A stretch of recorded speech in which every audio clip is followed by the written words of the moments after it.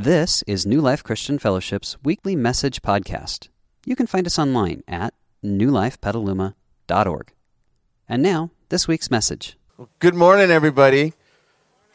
Hey, I just want to say thank you to everyone joining us online right now. We see you, and we're so glad that you're with us. And as we continue walking forward through this coming out of COVID reality, there's going to come a day where we will all be able to be back together. But until then, that distance doesn't separate you from us. We're so glad you're joining us today.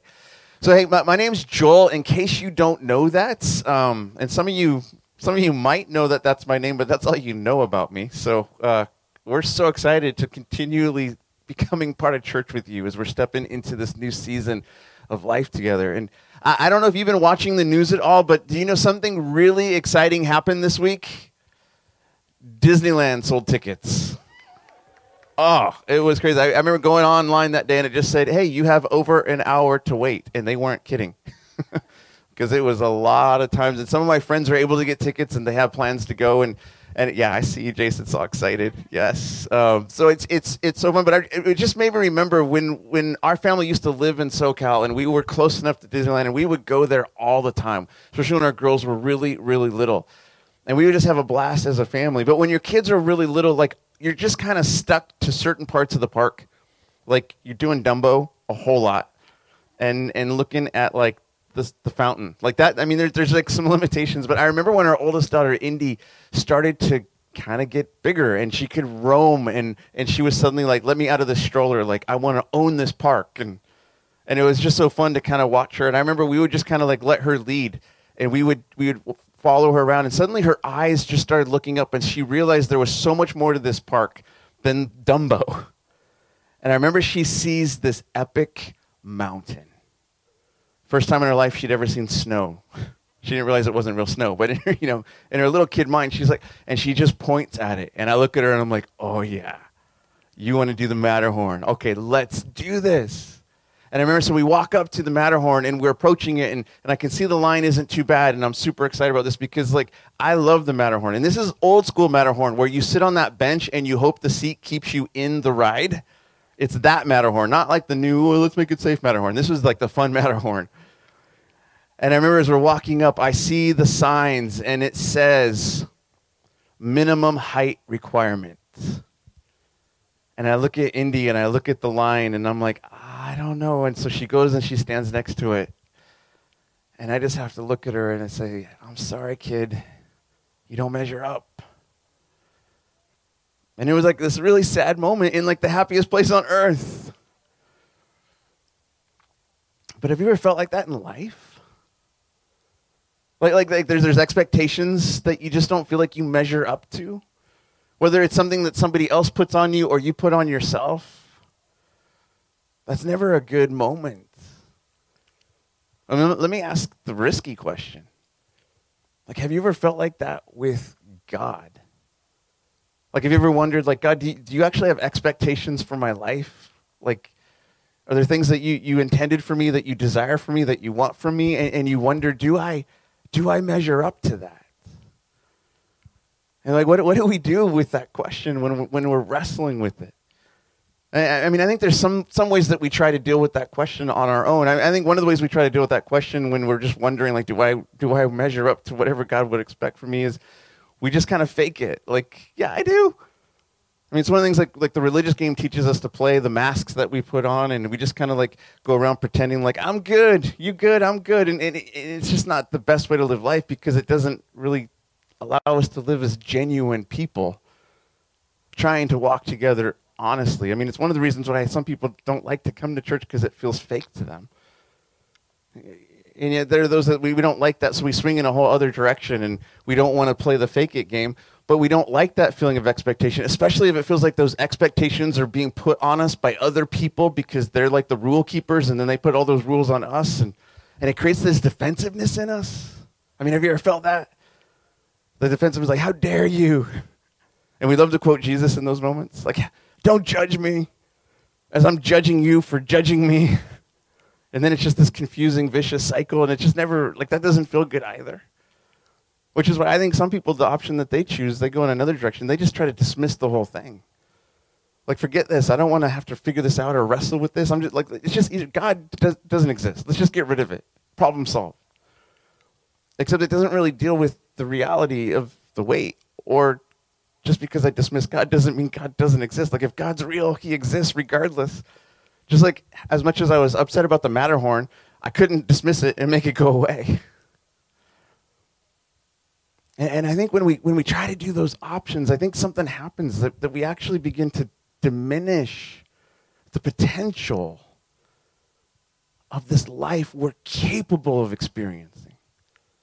Because I think there is this something inside of every single one of us that wants to live a really great life, a big life, a life that matters, a life that has impact. And if God is real and God did create us and he's good, then I think it would stand to reason that he probably does have some expectations for us, but not like burdensome expectations, but like hopeful expectations. Like, I formed you. I know who you are. I want to lead you into your best. There's things I want to show you about what I created you for. Like we were created by God so that we would be like him.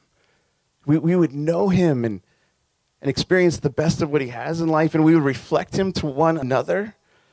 And so I think there's this sense of God like that. There are expectations because there's this epic life he wants to give us. So how do we measure up to that? Like, how do we step into that life he has for us?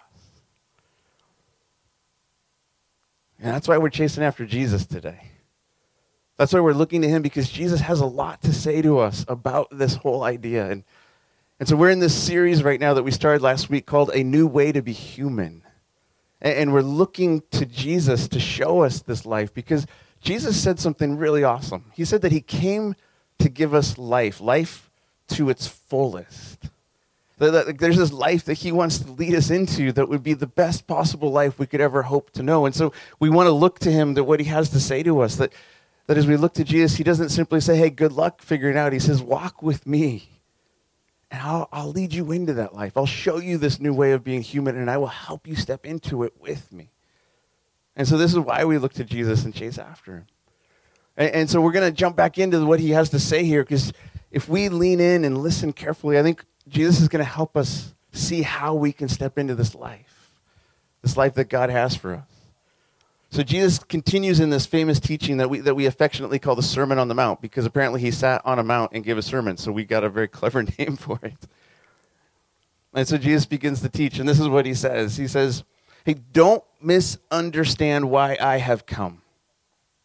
I did not come to abolish the law of Moses or the writings of the prophets. So he's speaking as a Jewish rabbi in his day to this Jewish crowd, and he's trying to help them say, hey, I didn't come to get rid of all of the stuff that was part of our story as a people where God was speaking to us and sharing things with us. He's like, I didn't come to get rid of that. No, I came to accomplish its purpose.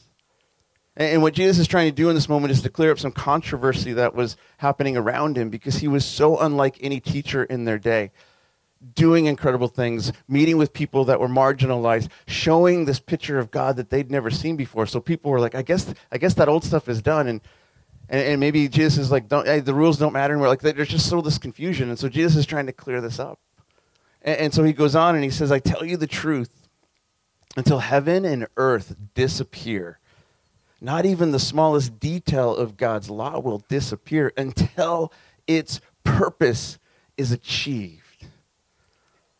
So if you ignore the least commandment and teach others to do the same, you'll be called the least in the kingdom of heaven. But anyone who obeys God's laws and teaches them will be called great in the kingdom of heaven. And so this is just interesting. Here's Jesus. He's not getting rid of it. He's actually affirming this thing called the law that was a part of their life. He's affirming it because the law was meant to be a good thing that would help people understand God's heart for them and how they were meant to live. So I don't know how familiar you are with any of this, but like there's those 10, the big 10 we call them. You know those? Have you heard of those? The 10 Commandments? Like somewhat kind of familiar. Those capture a lot of this stuff, and this is some of what Jesus was talking about. And if you really look at these 10 Commandments, the goal of them was to help us understand God's heart for us in our relationship with him and our relationship with other people. And so when you look at these 10, if you break them down, the first 4 have to do with how we interact and relate to God. It's like one of them is like God saying, hey, I'm God, so don't have any other gods. And you're like, well, that seems kind of like exclusive, God. And he's like, look, if that's the truth, that's just reality. And I want you to understand that if you understand that I'm God and you follow me, that's your best life, because if you chase other gods, they're counterfeits. But that's an example of the first 4, right? And then the other 6 have to do with our relationships with each other. So it's stuff like, hey, don't murder each other. That sounds kind of important. Or like, don't lie about each other, or don't cheat on each other, or don't steal stuff from each other, or don't want to do those things to one another. And so they have everything to do with our relationships with each other. And if you really break it down, I think you look at them and you're like, I actually think these are good things. Like, I certainly want you to embrace those in your relationship to me. And yet, I think we struggle with them at times. I think part of the struggle with this whole law thing isn't necessarily that we disagree with them. I don't think any of us would look at those and go, those are terrible. I think our struggle with them is that we're not always good at them. I know I'm not. How about you? You can point at someone next to you if you want. That's fine. And I think honestly that's what we wrestle with this sometimes. It's like, oh, if this is the minimum height requirement, I don't know if I measure up. And so what do you do with somebody that really wants to step into that life, but they're not really good at it? Well, I think there's a couple of options that we've tried. I mean, I think one option is just, okay, let's just lower the standard so that it doesn't matter anymore. So you're not good at this loving God thing? Okay, don't worry about it. Just do your own thing. He's big. He'll be fine. Just chase after whatever you want in life. It'll work out just fine for you. I mean, that's kind of what we do. Or, hey, you're somebody that, like, you kind of lie and cheat and steal. You be you. But, like, who wants to live like that, really? Like, if we lower the standard, it seems like we're settling for less than this epic life I think God really would want to give us. It'd be like showing up and we can't go on the Matterhorn, so we're like, tear it down. Get rid of all the big rides around here. Let's just go on Dumbo for the rest of our life. And I'm like, I don't know. I don't want to settle for Dumbo. If I wanted Dumbo, I would have gone to Legoland, not Disneyland. I came to Disneyland because I wanted to experience something really great. And so if option 1 is lowering the standard, it just seems like, again, we're settling for something less than this life that God would want us to have. So maybe there's another option. Let's call this option 2. Try harder. Whoa, that was scary. Did you hear that echo? I will not be that preacher. Although this is what those guys say. Try harder, right? Like, just pull up your bootstraps and just be better at being better. And really what that means is just be better than the people around you. I mean, competitive people really like this option number 2. And when we go that route, it might actually make us feel good for a little bit, but I don't think it really actually makes us good. I think more often than not, it just makes us mean. And so here's Jesus walking his way through this teaching, and he says something next because he's actually pointing us to something beyond these options, beyond option 1 and option 2, beyond lowering the standard or trying harder, because he understands there's a better way. And so he says these words, which would have been like shell-shocking for his first audience back in the day. And he says, but I warn you, unless your righteousness, and we'll come back to that word in just a minute. He goes, but unless your righteousness is better than the righteousness of the teachers of religious law and the Pharisees, you will never enter the kingdom of heaven. And again, this would have been shocking to his crowd in that day, because the people he's talking about, these religious people and the Pharisees who were like the best of the best in their own mind, like they were the best at option 2. And what he's saying is like, no, don't be like them. You're meant to be something better than that. In fact, Jesus will talk about their righteousness at other points in time, and he describes them as like whitewashed tombs. Basically, you're a good-looking cemetery, but inside it's just death and decay. It's not the way. Option 2 is not what produces the life God intended for us. And so what Jesus is talking about is this thing called righteousness. How many of you use that word in just casual conversation this week with friends?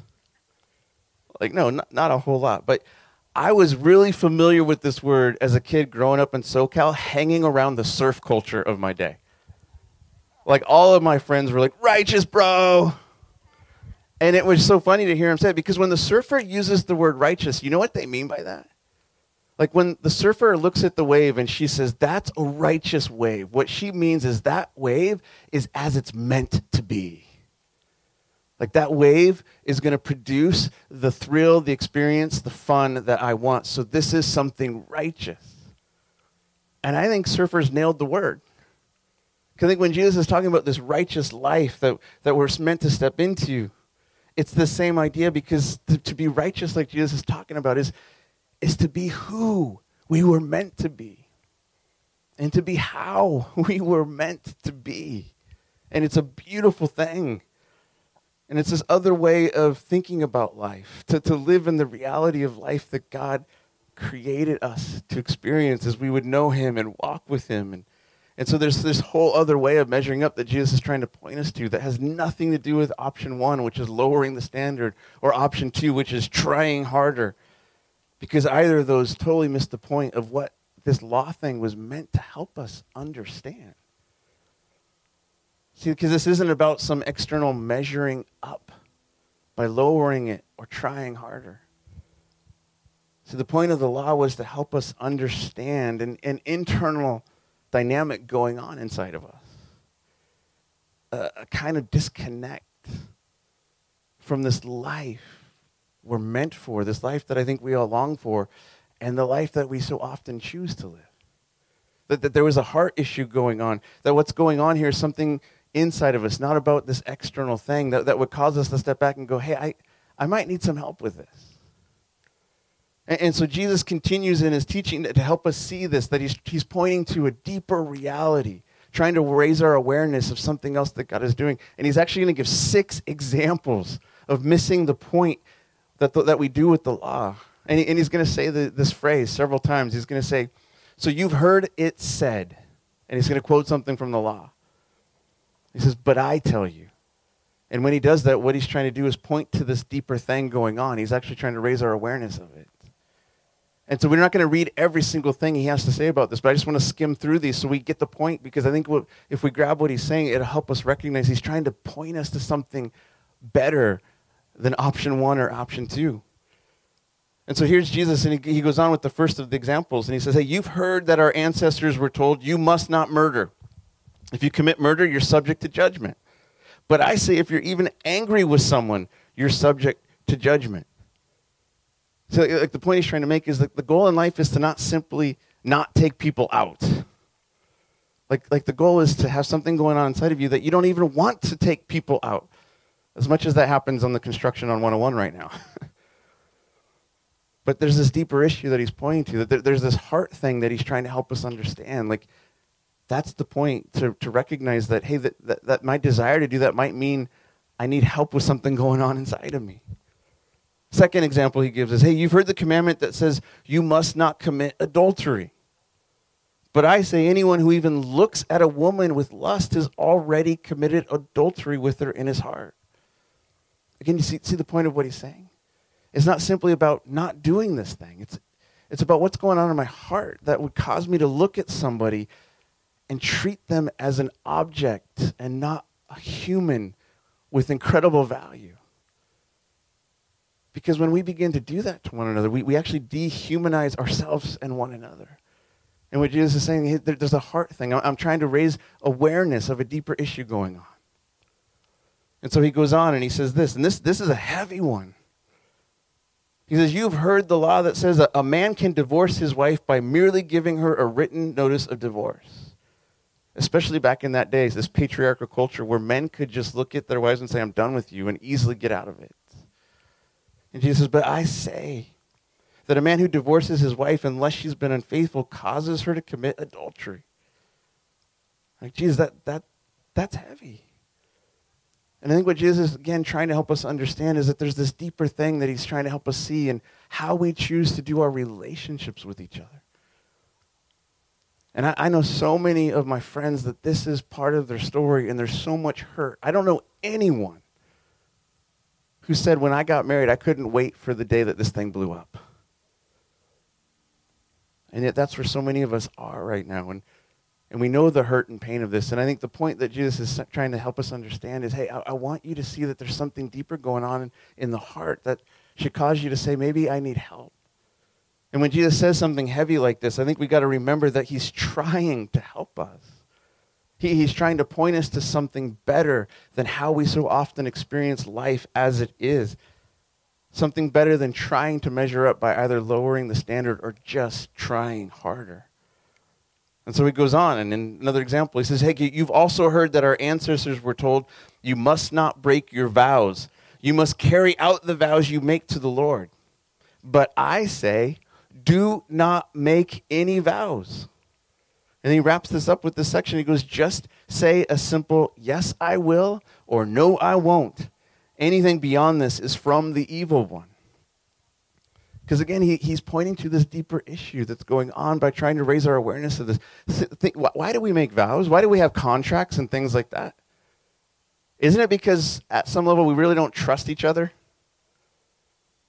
How much better would it be if we were just people of integrity that could be trusted, that when I said yes, you knew it meant it. When I said no, you knew it meant it.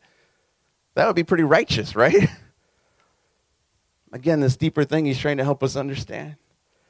He goes on, the fifth example, he goes, hey, you've heard the law that says the punishment must match the injury, an eye for an eye and a tooth for a tooth. But I say, do not resist an evil person. If someone slaps you on the right cheek, offer the other cheek also. And see, the point of this law that was given was to help mitigate vengeance. Eye for eye, tooth for tooth. Don't go beyond that. The punishment should fit the crime. But does that really work? Like when we try to live that out, when somebody's like, okay, you wrong me, no, I'm going to wrong you the same way. Do you ever go, sweet, now we're even?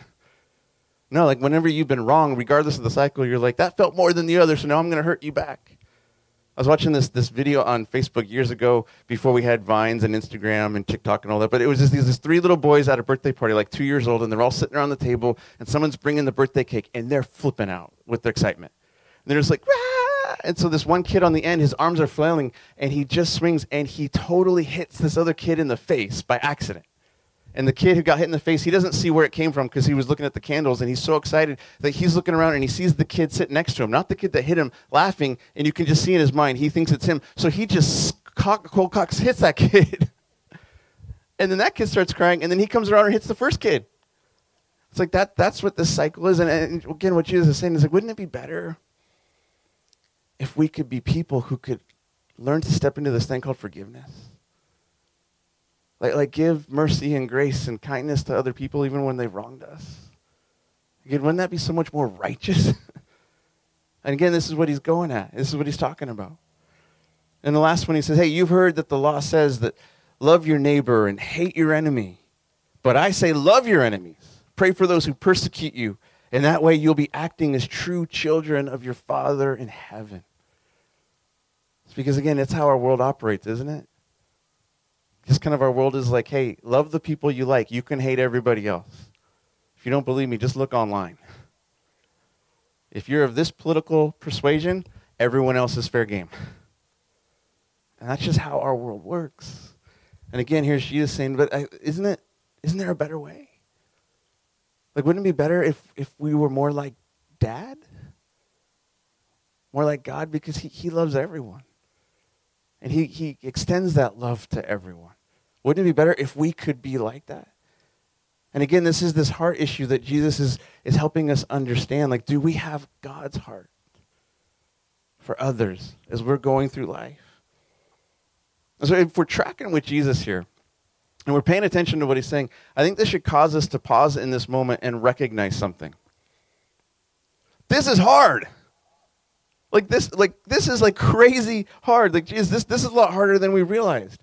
Like, in each of these examples, as Jesus is trying to point to this deeper thing and he's raising our awareness, it's almost like he's raising the standard a little bit more than before. Because the standard isn't you and I comparing ourselves to one another. Because listen to what he says next. But you are to be perfect, even as your Father in heaven is perfect. And what Jesus is saying here is that this is who we're meant to be like. Like God created us in his image so we would be like him in this world, that we would know him and reflect him to one another.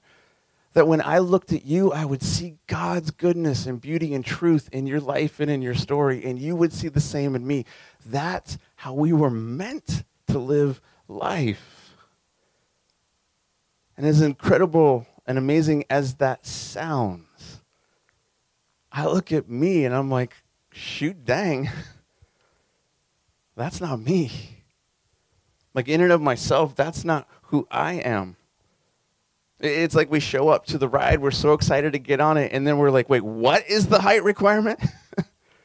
Who is the requirement? Wait, what? And if I show up to the ride and I thought I was the bee's knees and I thought I had it all figured out, I suddenly realized, well, not so much now. And if I was showing up to the ride and I was already wrestling with that feeling of measuring up, what do I do now?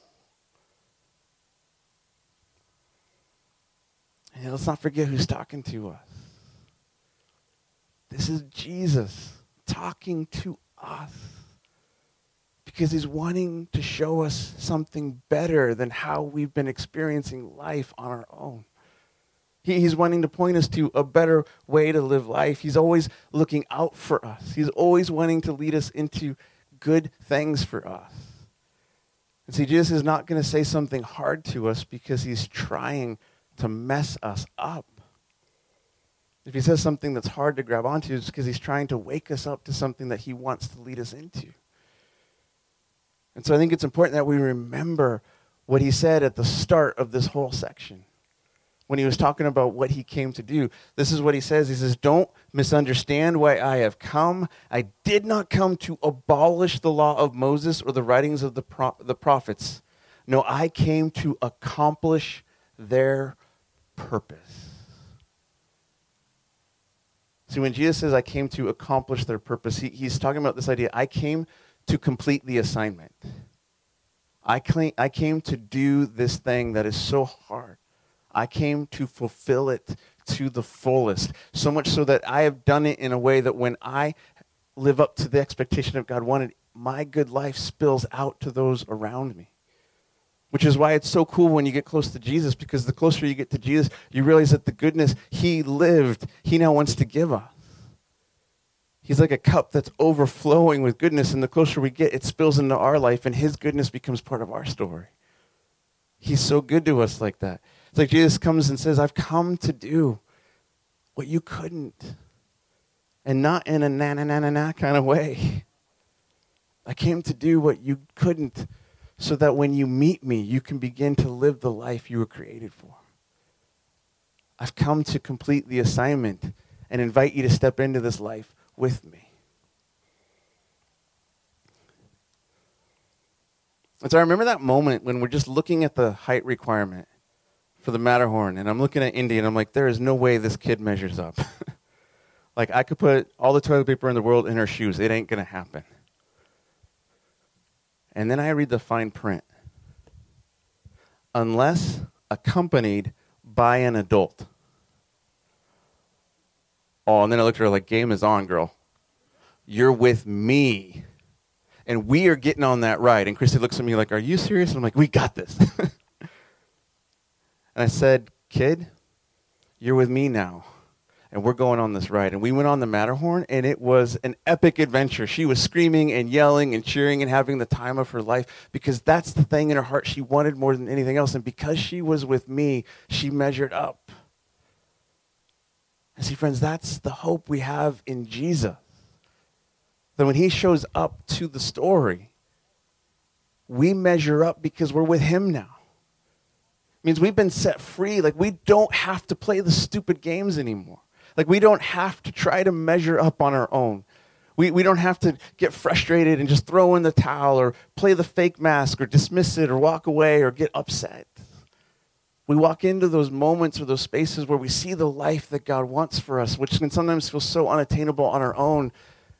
And we look to Jesus and we say, can you help me? And Jesus is like, absolutely. That's why I came. And when we're going through life and we feel like we don't measure up, what we do is we look to him and we say, would you lift me up? And he takes us by the hand and he says, let's walk into this life together. And he begins to do his good work in us. And he begins to change us and grow us. And the more you walk with Jesus, the more you start to become the person you've longed to be your whole life. And that's why we're looking at him, because he's teaching us this new way to be human as we walk with him. And so I don't know where you're at today. I don't know what your story is. I don't know what you're carrying or trying to figure out. But here's what I do know. Jesus is for you today. He's for you because he wants to lead you into the life he's come to give you. And so as you walk into this week, stop trying to measure up. Put that down. Because Jesus is setting you free to live this life with him. And when you run into those things that feel like they're beyond you, you look at him and you say, hey, can you get me on the ride? And he looks at you and he goes, oh yeah, you and me, we got this. So let's step into this moment together. And so let's invite him to come and do his work. Let's invite him to meet us in this moment. As we go into this song, let's make this song a prayer that we could sing to him, asking him to do his work.